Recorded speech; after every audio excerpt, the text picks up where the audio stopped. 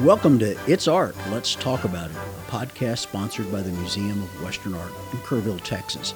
Located in the heart of the Texas Hill Country, the museum is dedicated to the preservation and promotion of the American West, especially through the art of the West. In this podcast series, we will visit with artists, art collectors, and gallery directors working in the Western art genre. We'll talk about the history and heritage of Western art, and we'll talk about why talking about Western art is so important. I'm Daryl Beecham, the Executive Director of the museum, and I'll be your host for It's Art, Let's Talk About It. The podcast is a member of the Texas Hill Country Podcast Network. In this episode, Daryl Beecham visits with cowboy artist of America, Ron Riddick. They discuss Ron's evolution in his artwork and his life pursuing a balance between commercial success and artistic integrity. I know you'll enjoy this episode of It's Art, Let's Talk About It. If you haven't done so, please visit the Museum of Western Art in Kerrville, Texas. We'd love for you.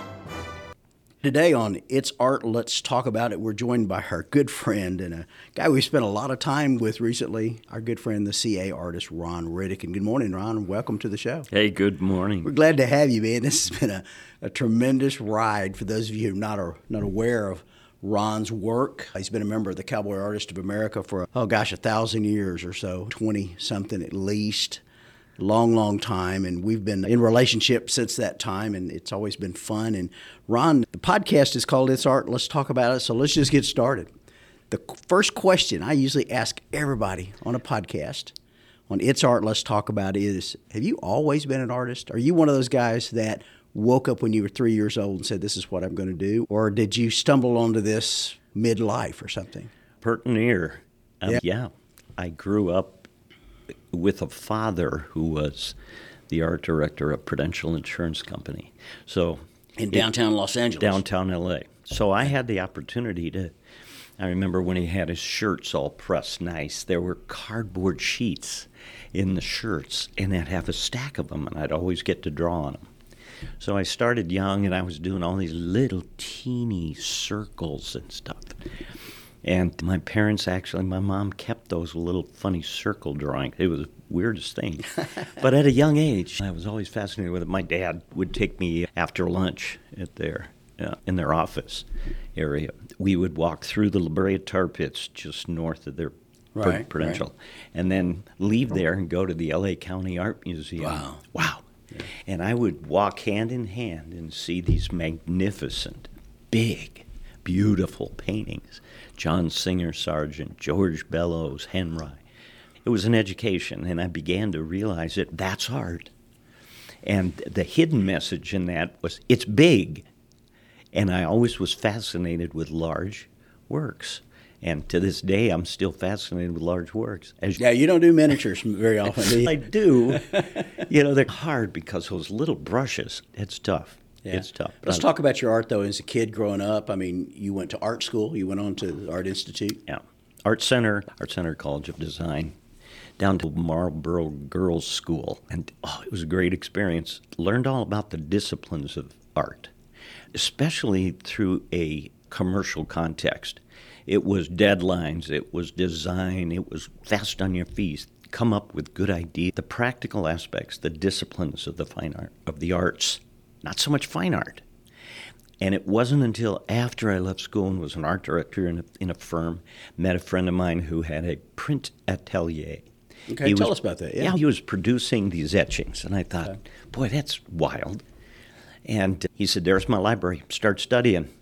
And I did. I got every book I could, and I read it from cover to cover, and I learned all about printmaking, from etchings and prints, serigraphs, which are silk screens, collagraphs, which are handmade plates, and on.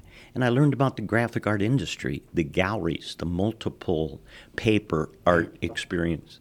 And it was an eye-opener for understanding how the art world works. You have galleries, you have reps, you have factors involved in it, helping financially. You have advertising, you have traveling reps, you have portfolios of your images and so on. But through that all and years of that, then he left the business and I bought him out and I started my own company doing it. Hired some real good friends that I had met and we were producing just tons of wonderful graphic arts. But I still wasn't in touch with the real spirit of fine art. A good friend of mine from Art Center, Dan Pinkham, who we're still good buddies today, do a lot of painting together. Anyway, Dan was studying with a Russian painter by the name of Sergei Bongard. Okay.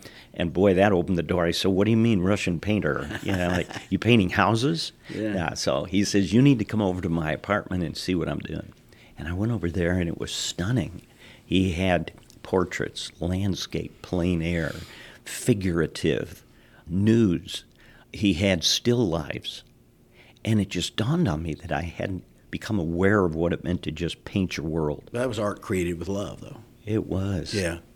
And it was all about painting your world. You got a short lifespan. Paint your world. Paint what you love. Paint the things that are meaningful to you. Have an interest. Study it. In fact, Sergei used to say, always paint a lot about a little. Don't paint a little about a lot. Oh, okay. In That's other kinda words, cool. Yeah. get interested, study something, fall in love with it, find the poetry, find the story, fall in love with that. You go outside, you find this rim-lit, beautiful thing on this skyline and this cloud coming down to this tree and this edge of a mountain and its horses grazing. You catch that, even if it's in your memory, because when you're outside, painting is changing so quick, Yeah. so quickly. So you catch the poetry. And that was a revelation to me. It wasn't just doing another design to satisfy a client. And they say, yeah, I like this part, but you got to change this part. So you go back to your studio and bing, bing. Yeah. You're trying to make money. You come back, Please, you're always pleasing the client. Yeah. This is more of learning to please the art spirit inside of you. So in my studies, learning to read and study and see those artists in history that were doing that. The Art Spirit by Robert Henry, life-changing book. A lot of artists haven't ever read it. Yeah. Charles W. Hawthorne on painting. Oh my gosh. It was produced from all of the writings of his students after he passed away. They put together this book. And so those kind of inspirational things took art from a practical level to almost a spiritual, life-changing level, for real. And what point in the career did that happen? How old were you when that happened? I was in my 20s, really. Yeah. So early 20s. 50 years ago. 50 years Coming ago. up, yeah. Since then, I've been trying to understand that journey, and it is just a journey. You don't arrive. A lot of artists think, oh, Ron must be really nice to have arrived. You must feel really comfortable arriving. You don't feel like you've arrived? And then you won every award that can be won, right? You've been a member of the Cowboy Artist of America for, 25 years. Yeah. You won all of their awards. Yeah. I know that because I was at a lot of the work at things where you won. All but sculpture. Yeah, I was right. All you had to do is people like Jason Skull don't want you trying that, or you might end up beating them on. But you won every award. Yeah. You don't feel like you've arrived. You're 71 years old. 71. The thought came to me, and I heard it somewhere, but it stuck. If you think you've arrived, you have nowhere to go. Ding, ding. Yeah, ding, ding, yeah. Yeah. So it's a journey. It's a journey. Yeah. And the diligent ones, the alert ones, those paying attention, are willing to adjust their road. It's not just getting known for doing something.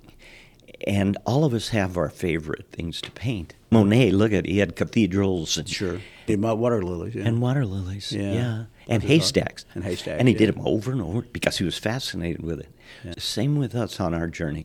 I fell in love with the West, coming from California. So tell me that story. How did a boy from Los Angeles, from the La Brea tar pit area of L.A., get to Tucson and Montana, respectively, and become such a known Western artist? Good question. And really two major inputs. My uncle, my mom's oldest brother, was a rancher. And he had a gorgeous ranch up in Northern California, Weed Mount Shasta. And it was the Quarter Circle DJ Ranch. And I'd go visit when I was a kid, and it was like, why wasn't I born here on this ranch? It was everything like inside a boy you'd want to do. Okay. But it was the guy thing. And so cowboys, He had cowboys It's about as working. far removed from L.A. and the Hollywood Walk of Fame in Hollywood as you can And get. Hollywood, Yeah. that was it. We had the heroes, the heroines, we had the adventure, we had the danger, we had the stories. And so I connected to that. It's almost like the old saying, there's two kind of people. You have pioneers and you have settlers. And at some point in life, you'll probably be both. But something in your DNA wants you to explore. What's over that mountain? If I come back all shot up, let's not go that way. Yeah. Or I want to be on my property with my picket fence and my rocking chair and my gun. Yeah. And that was like two kinds of people. Those that want to have something and hang on to it, and those that don't have their address written on a street. Their address is in their heart, and they keep searching. So you went to the uncle, spent a lot of time in the ranch. Yeah. And it grew to love horses, cattle, cowboys, and so on. Along the journey, I met my wife, Natalie, in Tucson. Yeah, moved from California to Tucson. And that was significant because you get myopic in California, you think that's the end of all places. Right. And in many regards, it was in the 50s, 60s, 70s. So you moved from L.A. to Tucson, and that's where you met probably one of the most important people in your life, art changer, life changer, your partner and your wife, Natalie. It's true. Let's talk about Natalie for a second, because she's worthy of her own podcast. I tell you, you got that. No, she is a dynamic woman and effervescent, energetic, visionary. She understands business. She has gifts and talents that are just constantly amazing. Oldest of 7. So she has that clucking thing where she brings everybody together, keeps them going in the right direction. After we met, I began to realize, she said to me, "Wow, you're good enough to be famous." And I said, "I'm working on it." And she says, "Well, looks like you need some help." Let's work a little harder, yeah. So she was in the horse world. And at one point we had, I think, 15 horses. Wow. That we were raising, breeding, showing, and it was wonderful. So I learned so much about the equine world and changed my perspective on how to paint horses, the communication of horses, the movement, and so on. But beside that, she was, you know how many artists have to deal with so much in their life, from ordering frames, ordering nameplates, ordering crates, Sure. ordering supplies, keeping up with gallery dates, deadlines, advertising, all of the minutia, not to mention the minutia of living. And fortunately, Natalie's an awesome cook, so she loves to cook. So we had to buy some freezers because she's used to cooking big. Coming from the oldest of 7 in a family, and yet it's beautiful because she'll say, "Hey, let's invite so-and-so over," and someone has a friend, bring him along. So she was always open to sharing her home, her gifts, her talents. And I learned from that. That was a valuable. You guys started this journey together 40-something years ago. We did. Yeah. Yeah, we did. And we're fortunate because I think that the concept of wind beneath your wings, that's real. And I've talked about it a lot. You want to, if you meet Ron Riddick, that's one thing, but if you want to do business with him, you got to go through Natalie. Yeah, and, that's true. Bless her heart. She clears the runway if I have to take off. Okay. That's a good way of putting it. Yeah, it really is. Yeah, That's exciting. And if I have to land, she's there. So you kicked off your career as a fine artist in what year? When? About that time? No, it was before that. Okay. It was before that. It was after I was studying with Sergei Bogart. I started in the print world about early 70s, and that lasted. I moved actually into Arizona in about 78. Okay. And I was doing fine art work then. The print world loved prints, but they said, "Do you have any one-of-a-kinds?" And I said, "You bet." So I started doing everything from drawings to monotypes, or one-of-a-kind painted prints on paper, and then started doing the oils, the watercolors, the pastels, and so on. And I loved it. I just loved it. At what point did you become a Western artist? I was doing it back in California. I think we were all influenced by that Hollywood experience, the Marlboro Man and the outdoors and the courageous cowboy and the lore, the myth. And I was so fascinated with that. And, of course, being that I had an uncle, and I vicariously wanted to live that life, even though I was raised in L.A. Fortunately, Natalie in the horse world, next ranch, we had horses everywhere. And so I was in it, and we were showing and breeding, going to ranches, learning, watching, just literally absorbed in the West. But I also fell in love with the cultural exchange, fell in love with the intersection of the Mexican-American, the Native American, the sunlight. After I studied with Sergei Bongard, the Russian painter that my friend Dan introduced me to, I realized I was way back at the beginning. I hadn't even begun to really understand painting from your heart. Using your heart, using your brain, and then the hands with the gift that God gives you.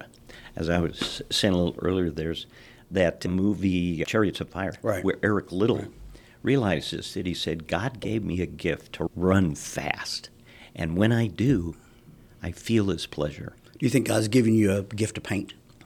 I do. I think it's a combination of a hunger to communicate, whether it's words or whether it's music or whether it's paint, or maybe it's a gift with cooking, maybe it's a gift with people, managing money, learning to write, learning to orchestrate things, keep things moving forward. Those are gifts, and I have some of those gifts manifested in the art world. I think the gene pool was there because of my family. Yeah.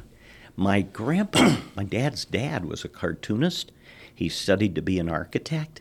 And his wife, my grandma, my dad's mom, she was a very talented watercolorist. So it was there. It's like Mozart was born to be a musician. Yeah, you come from a long line of people who created. I really do.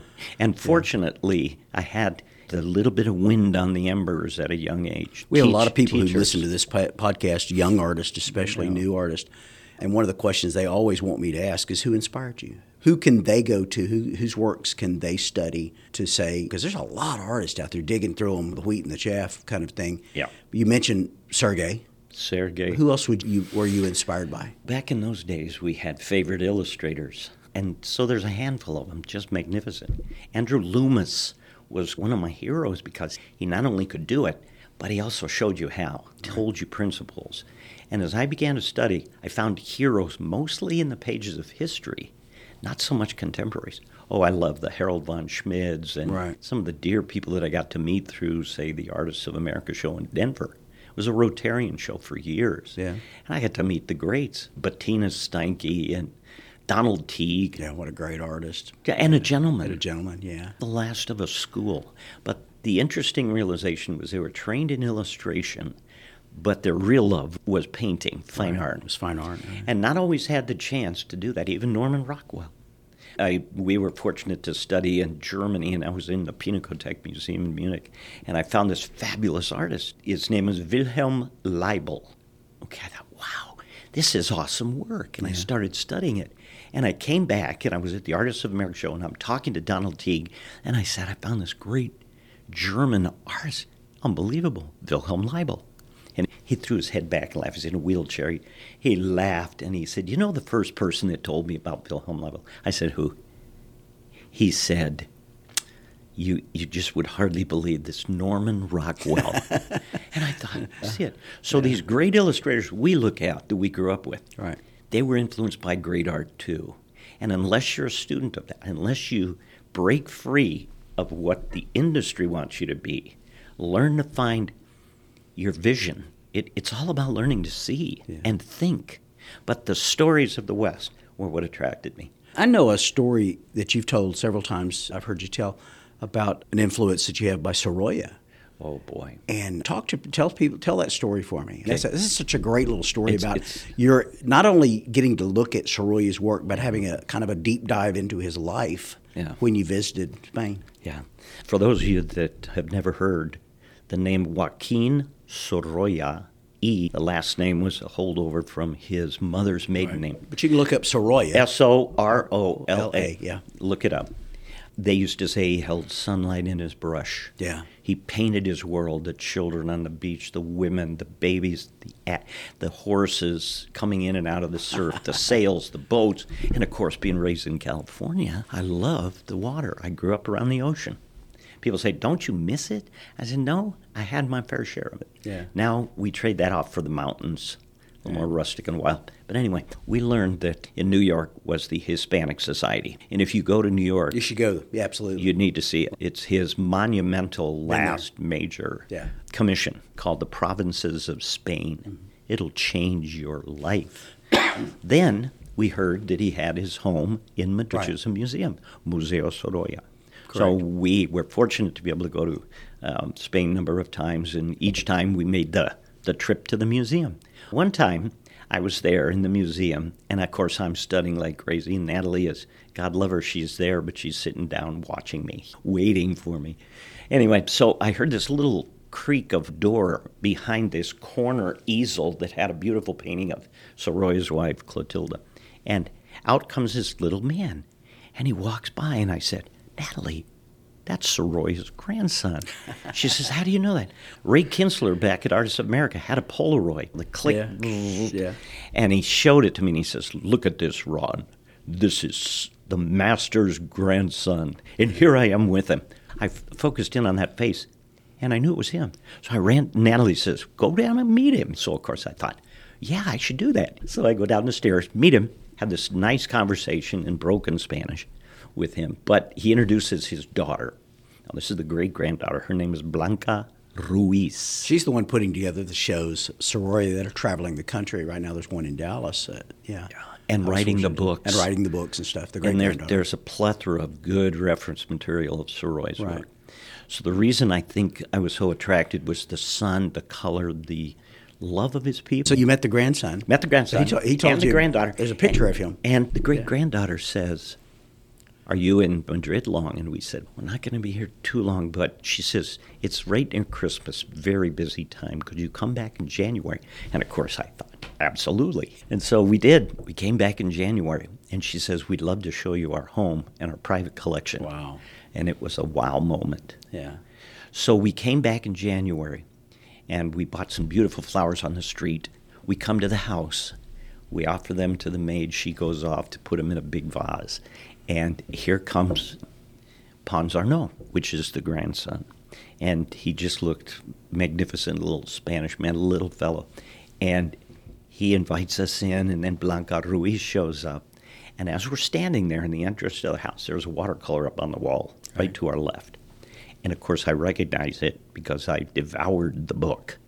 And I understand once we light onto a painting in our memory, it's solid. In this painting, this watercolor, it is Sorolla's wife, Clotilda. And nursing the son, their son. The firstborn daughter. Right, okay. Maria, okay. And next to them in the painting is this bassinet with a pink ribbon. Okay. So as we're looking at this, just marveling at the real thing, the grandson says, mi madre. He's pointing to the picture. Yeah. Yeah. And so then he walks over to this little accordion closet, and he pushes it to the side with his hands trembling, reaches up, and pulls out the bassinet with a pink ribbon. No, with the pink ribbon on it. And sets it down on the table. That's good stuff right there. And we all just, our eyes teared up. The power of art to remember and record the things you love that are valuable to you. Yeah. Goose-skinned. Goosebumpies, yeah. Wow. I mean, that was a significant moment, changed my life, and I realized we only have so many years while we're alive. We need to use those years to paint the things we love, the things that interest us, that are special, to record it for history's sake, for family's sake, for country's sake. And so those kinds of themes started coming out more in my work. I began to realize there's universal themes. And those universal themes, we need to be reminded of beauty.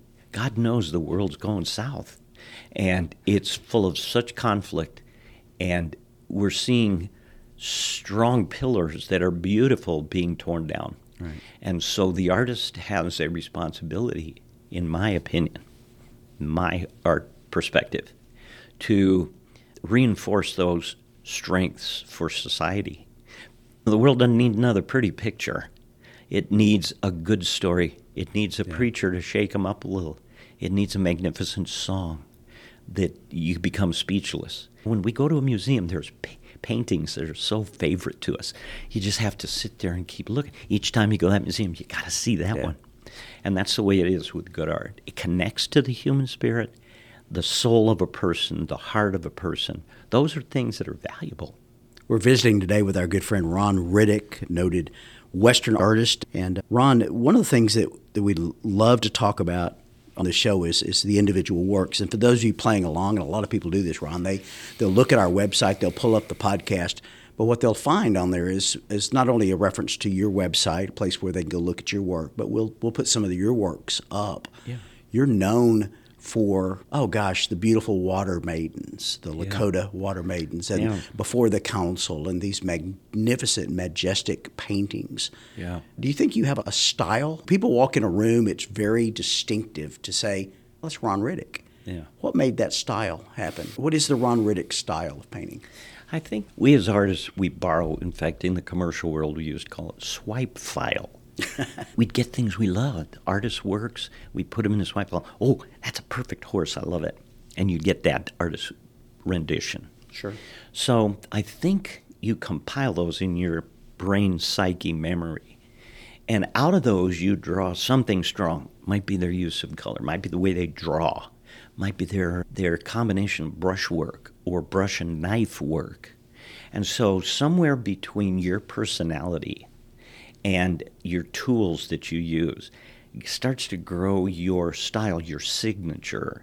And like in school, we used to do A, just like the teacher. Okay, everybody do it just like the teacher. B, then you begin C. to break off on your own. Yeah. And then pretty soon, what? You get your own signature. Yeah. And that's the way it is with art. So for me, I have one foot in the school of color, the colorist school. And I have one foot in the classic rendering salon almost, where you're using draftsmanship, you're drawing, your accurate value rendering, and so on.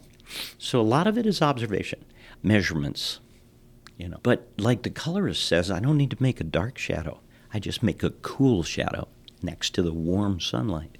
So all of a sudden words like temperature start to affect your thinking. Right. You don't have to be dark in a shadow. Just be luminous. So the human eye is the great teacher. So learning to go outside and paint, and even if you've never done it, you got to go out and struggle with it. So that, the human eye is a big teacher, and it records things differently than a camera. But artists today have a tendency to use the tool as a crutch, right, as opposed to a tool. Use it as a tool, we all do. Learning to interpret photography is the secret, though. And so I think my love of water, I grew up with it, so I'm fascinated with water and reflections. You have a lot of water in your paintings. I do. A lot of the hints of water. And I painted boats like crazy in California. Monsoon harbors. Afternoon and, Schlicker Reunion. Exactly. Full of, reflections. And reflections of water. Yeah. And moving water. And I've just always been fascinated with it. So that's clouds, a lot of clouds in your work. Yeah. Love to look up. Love to be inspired by this. What's your typical painting day look like? Are you one of those get up at 4 a.m. and paint till you drop it, or I get up at about 5. Or has it changed? Somewhere between 5 and 5:30. Our dogs, one of them woofs, and we have Australian shepherds. And I get up with them, get some coffee going, sit there and watch the sunrise. And that, of course, is Montana. I didn't get that so much in Arizona. But those moments where you're still quiet and can listen a little bit. Then you see seasons. Seasons are changing, these wonderful cycles, and learning to feel and understand that in your art. I've always tried, even though I had themes that I got close to, I tried to say them different. Backlit, front lit, side lit, stormy day, bright sunny day, snow, mud, water, people in different life situations. It's about water. Water is a lot of it. Yeah. Do you paint every day? As a rule, pretty much. Pretty much as a rule, you paint every day? Pretty much, yeah. You need breaks. You need to catch a fresh glimpse, and oftentimes you got to lay your brush down if you just make a mistake after mistake. Lay it down. A lot of people love talking about artist studios. There's even a couple of feature sections in the magazines, the art magazines, where they visit people's studios. And I've seen pictures of your studio, and it's pretty spectacular, the one in Montana, certainly. Are you a clean painter or a messy painter, or both? Do you have a lot of stuff going on at once? Yes. I'm trying to get inside the mind of the artist here. I think when I create, I do my best to stay orderly. I got to know where my paints are, so there's not a random thing. I'm not going, where's Cad Red medium? Yeah. So I'm orderly as far as my palette goes, like a keyboard on the piano. You got to know where your note is. As far as making sure I hit the trash can with every rag I throw, nah. They're all over the place. And there's paint on the wall and paint on my easel and stuff, sure. But you got to stay focused on it, and it's an artist's ability to stay focused that has a follow-through on a good painting. And people are fascinated by that, the look at an artist's studio, trying to get inside the artist's mind. Our dear friend Jason Skull, for example, and we talk about him here because he's the artist in residence at the program, his studio is an absolute disaster. It looks like it exploded. And yet, to his credit, he he knows where everything is. Right. And I guess that works for him, right? Right. And I've gone into other studios where, man, everything was just perfectly lined up and cleaned, almost like for a photograph. Yeah, and they always say if you want to get something done, don't give it to someone with a clean desk. Yeah. Get it to someone that's got some piles and they're working. So I'm a work in progress. I'm learning, I'm growing, I'm changing. I got books open. I've got references here and there. I got maybe a little palette over here with mixtures of color and so on. And it's still a journey, though. It's a total journey, and you don't arrive.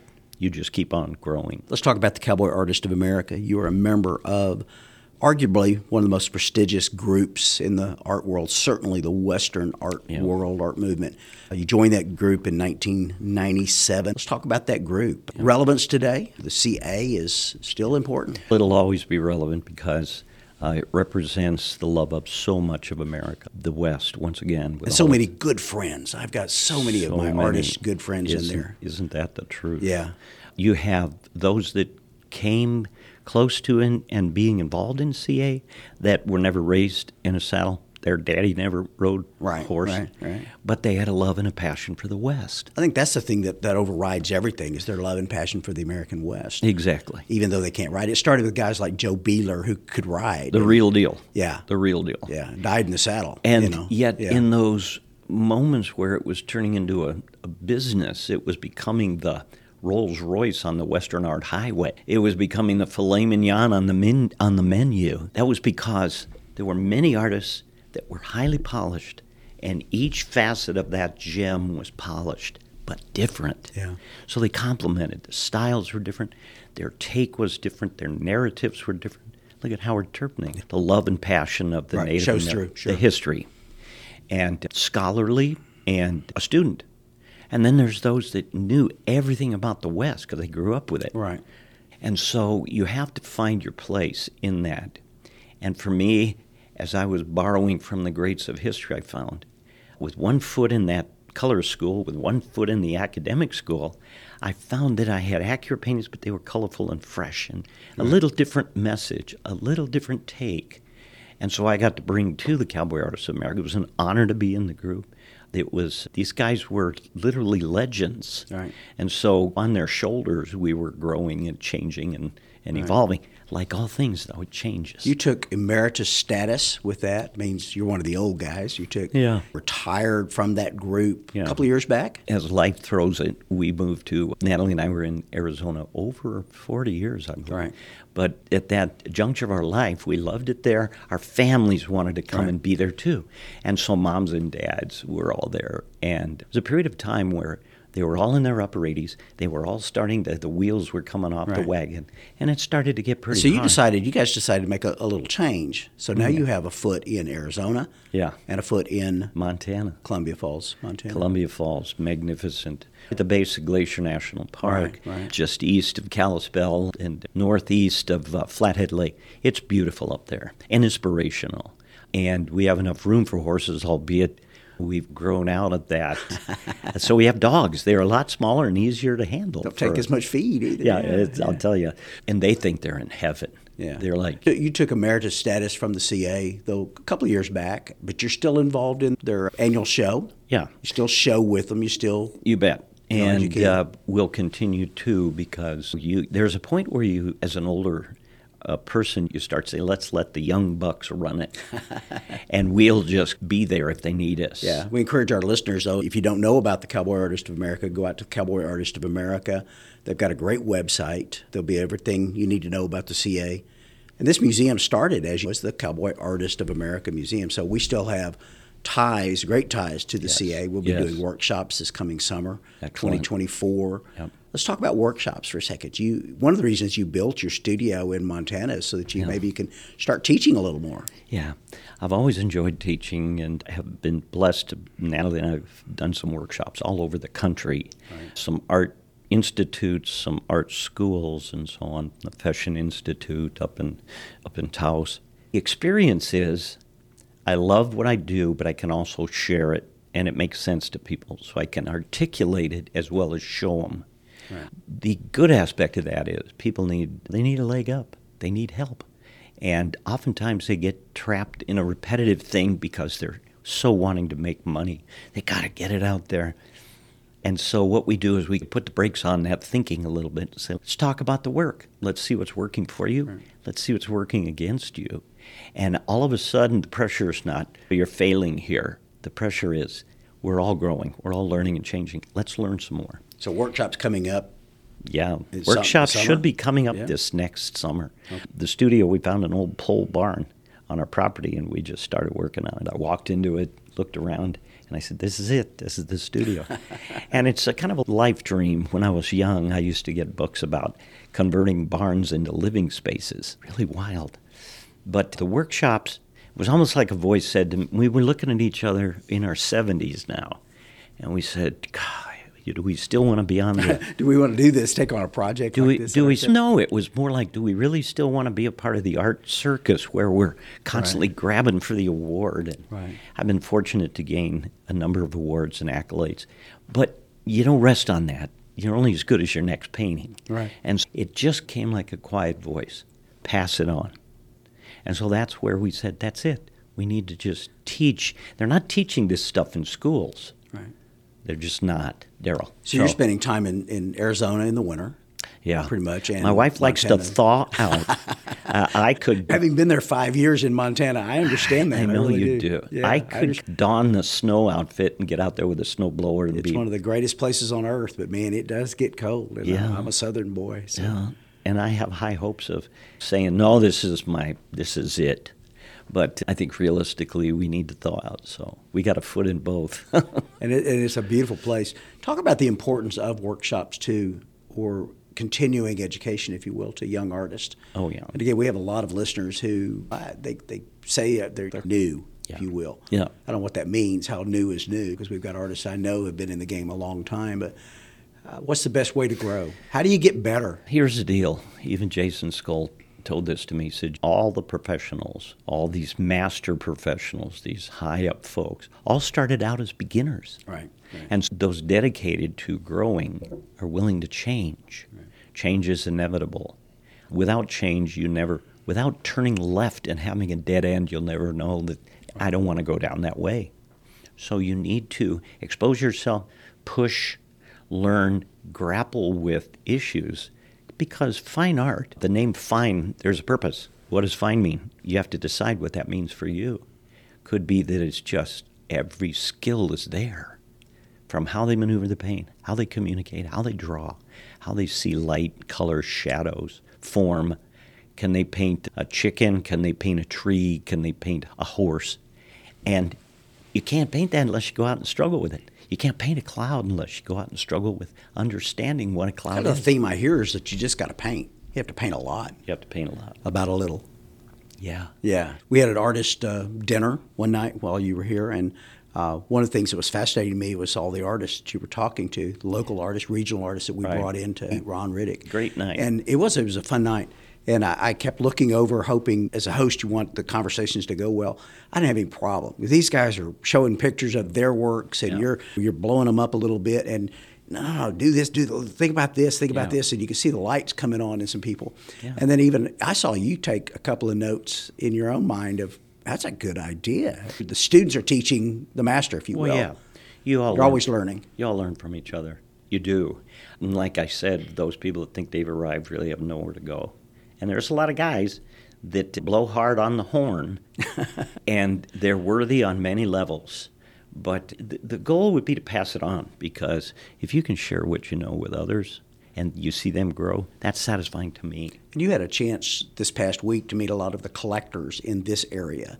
Talk about the importance of collectors. You've had some great ones in your life. Anne Marion comes to mind, one of the great 4/6s collectors. Yes. My goodness, what a fabulous collection she has, and she has a lot of Ron Riddicks. And it's she did before she passed. Yeah. It's rare that you come across people like that, and I don't have so many that it gives me a big head, but the 1s and 2s and 3s and 4s that have come along in life that change your life, and literally. You even had dinner this week with one of our collectors here locally who I've known for 5 years now, but I didn't realize the collection was as good as it is. And we went into the home, and there's 3 Ron Riddicks. Yeah. Right. And he had never met you. He had never had no reason to, wasn't like it was a personal relationship. Yeah.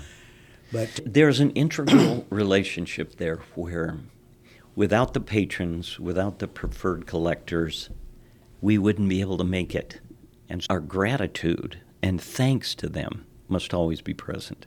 People never get tired of being thanked for the way they support you. And I never get tired of saying thank you to these great collectors that have made our world work. Keeping them satisfied, you have to decide what that means for you. Right. You have to decide. Are you just going to crank out something because it sells? Or all of a sudden you're going to do a little different thing because you're interested in it? That's a challenge for an artist. We get hooked up on the idea that, golly, I could have sold 4 of those scenes. So the gallery says, pay me 4 more of those. And you're thinking, ooh, I could make some good money if I just paint 4 more of those. And next thing you know, you're doing it. And what happens? Yeah. You become rote. All of a sudden, your passion dims. You become commercial. And all of a sudden, you got a shtick going. And that's what I witness about some artists that aren't willing to challenge themselves. Paint it different. Right. You be the visionary. You teach people where they can go with the West. Find a different way to say it rather than cowboy going to the left, cowboy going to the right. That gets trite, and it gets boring. And collectors will let you know that. Try and find it fresh. Say it uniquely. Say it different. It sounds like you're enjoying the journey. Yeah. With the art. You talk about students a lot. You talk about your influences, people that you meet, the common man who doesn't know much about art. You have that conversation very easily with people. I do. And then collectors, and then important collector base, other artists. Yeah. And so we need, like I said before, the world needs some beauty. And we get to shake them up a little bit with a message. And it just happens to be visual. Everybody connects to something visual. Oh my gosh, look at that painting. Yeah. That was I remember that swing when I was a little kid. That my grandpa pushed me in a swing like that in our old oak tree. You got to have that painting because it reminds you of something solid. We're visiting with our good friend Ron Riddick, a known artist, Western artist, and a good supporter of the Museum of Western Art. And if you don't mind, Ron, a little plug here for the Museum of Western Art. You go back a long ways with this museum. 97. When you first showed up here, Sure enough. over 20-some-odd years. Sure enough. Talk about the importance of museums, this museum, to the Western art world. Why do we need museums? Why do we need places like the Museum of Western Art? Once again, it's the connection. It's the anchor in the world for art. It's the window where people can go and look in and go, wow.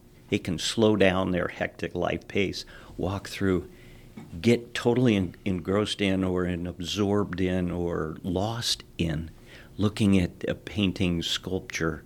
I just marvel at the sculpture you have here. This museum is fabulous. Yeah. The monuments, the small pieces, the miniatures, it's great. And then you're learning about history. There's firearms, and then there's clothing, and then there's historic displays. All of it is, like I said, they're the solid anchor for us. We need that in society because it's not that you make a lot of money.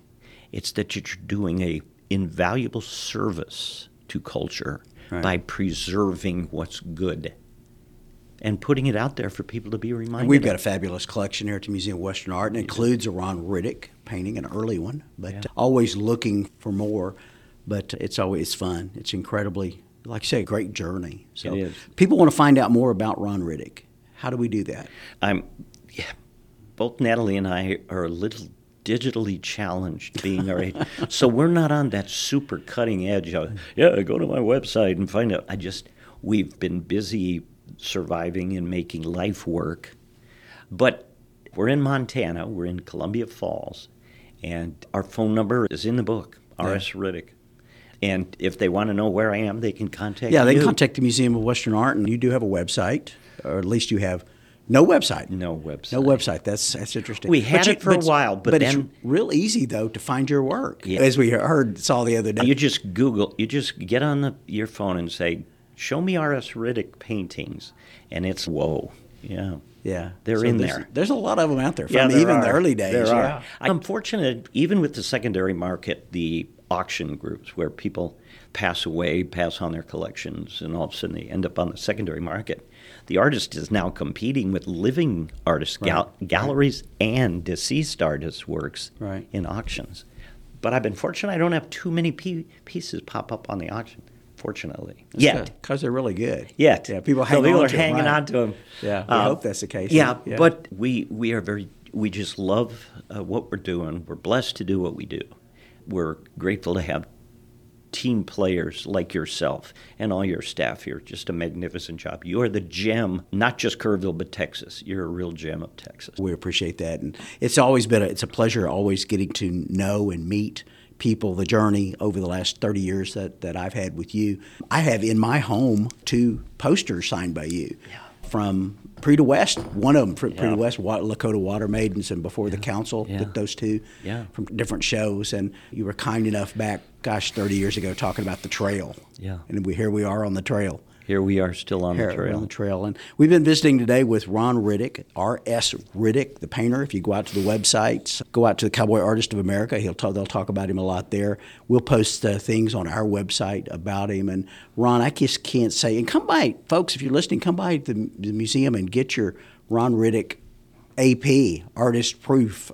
Get your prints, because Natalie and Ron have been kind enough to make a major donation to the museum of their print collection. And Ron, I can't tell you what a great honor, what a great privilege it's been to spend this time with you. And gosh, it's like you say, it's been a great journey. I look forward to many more years of going down the road. It's our honor and our joy too, because you've always been open, kind friend, and we're grateful for that. And it's a long journey. You take turns left, turns right, but then here we are again. I look forward to sitting on the porch in Montana having a glass of tea, watching the sun go down. Oh, my friend, you will be stunned. You will be stunned. Yeah, it's magnificent. We've been joined today by our good friend Ron Riddick. And Ron, thank you for visiting with us on It's Art. Let's talk about it. A production of the Museum of Western Art here in Kerrville, Texas. And Ron, my pleasure. Thanks, sir. We hope you've enjoyed this episode of It's Art, Let's Talk About It, a production of the Museum of Western Art in Kerrville, Texas. We hope you'll visit the museum in person. We're located at 1550 Bandera Highway in Kerrville, Texas. Find out more about us by going to www.museumofwesternart.com. And we hope you'll join us next time for It's Art, Let's Talk About It. The podcast is produced by the Texas Hill Country Podcast Network.